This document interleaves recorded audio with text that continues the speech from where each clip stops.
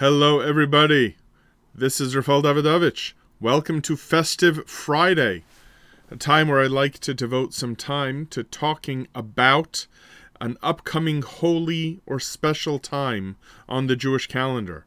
This Shabbos, Rosh Chodesh Nisan, and also a special Shabbos known as Parshas HaChodesh, in which not one, not two, but three Sifrei Torah will be taken out of the Aron.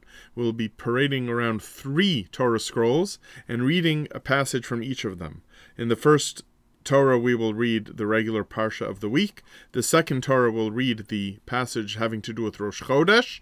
And in the third Torah, we will read about the significance of Rosh Chodesh Nisan as it leads up to the Yom Tov of Pesach. I think we all realize intuitively how important Rosh Chodesh is when it comes to thinking about Pesach. Because every year, when we read the Haggadah, we say the magic words, Yachol Mei Rosh Chodesh, which means you could have concluded that the mitzvah of the Seder, of telling the story of Yetzias Mitzrayim, of the Exodus from Egypt, begins to apply on Rosh Chodesh. Talmud Lomar, if not for the fact that the Torah continues by telling us, Bayom Hahu, that the mitzvah of telling the story has to be on that day, and not just on that day, but on that night. However, the opening assumption, Yachol Mei Rosh Chodesh, is an important one. As great people have said, a Havamina is also Torah. Havamina means your initial opening thought that you have on a matter. Even if that thought is disproven by later evidence, the fact that one had an opening thought on a matter of Torah is itself Torah, meaning you would have to make a bracha, birkas HaTorah, before learning that Havamina, before learning that assumption, even though that assumption was disproven. Which means that Rosh Chodesh Nisan has a special kedusha to it. That's why we take out that third Sefer Torah. But what is that lesson? So the first thing you have to understand is that it's not just that the Korban Pesach, the Paschal sacrifice, was brought on the 14th of the month, and that the Seder was on the night of the 15th of the month.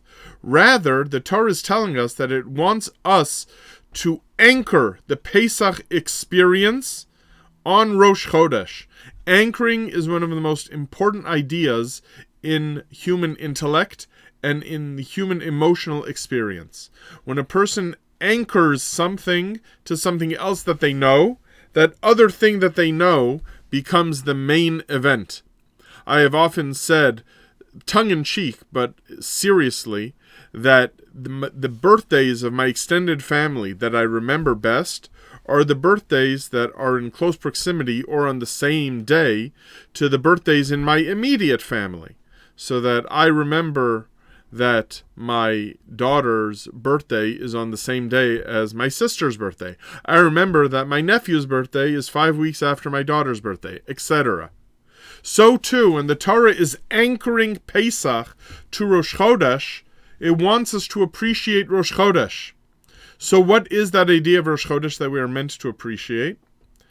Well, quoting from, or paraphrasing, a thought by Rabbi Nosson of Breslov. Rabbi Nosson, who was the primary disciple of Rabbi Nachman of Breslov, points out in a beautiful essay about Rosh Chodesh that the beauty of Rosh Chodesh is that it is not at the time of the full moon, where the moon is brightest in the sky, but it is at the time of the new moon, where you barely see a sliver of the moon. And the importance of that is to know the extreme holy significance of something, even though it is very, very small. So that when something is small and a Jew will think, well, it's certainly not that significant. This thing that I'm thinking about or this thing that I've done is so small and so minor.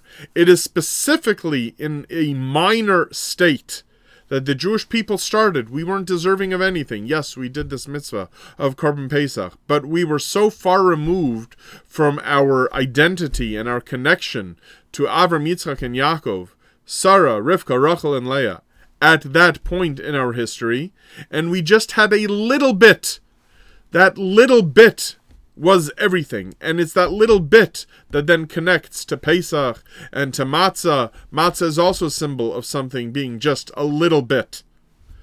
We can never forget that even though we strive for great accomplishments, or we strive for a connection to our great Creator, that our accomplishments have to always start off small and minor.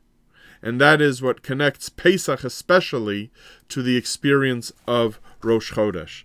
So on this Rosh Chodesh, even though the traditional greeting, of course, is not Chag Sameach, but we have to appreciate that several times in Chumash, the Torah tells us to connect Pesach to the concept of Chodesh Hazeh and Shamar Es Chodesh HaAviv, that the celebration of Pesach begins this Rosh Chodesh. I want to wish all of you a good Shabbos and a good Chodesh.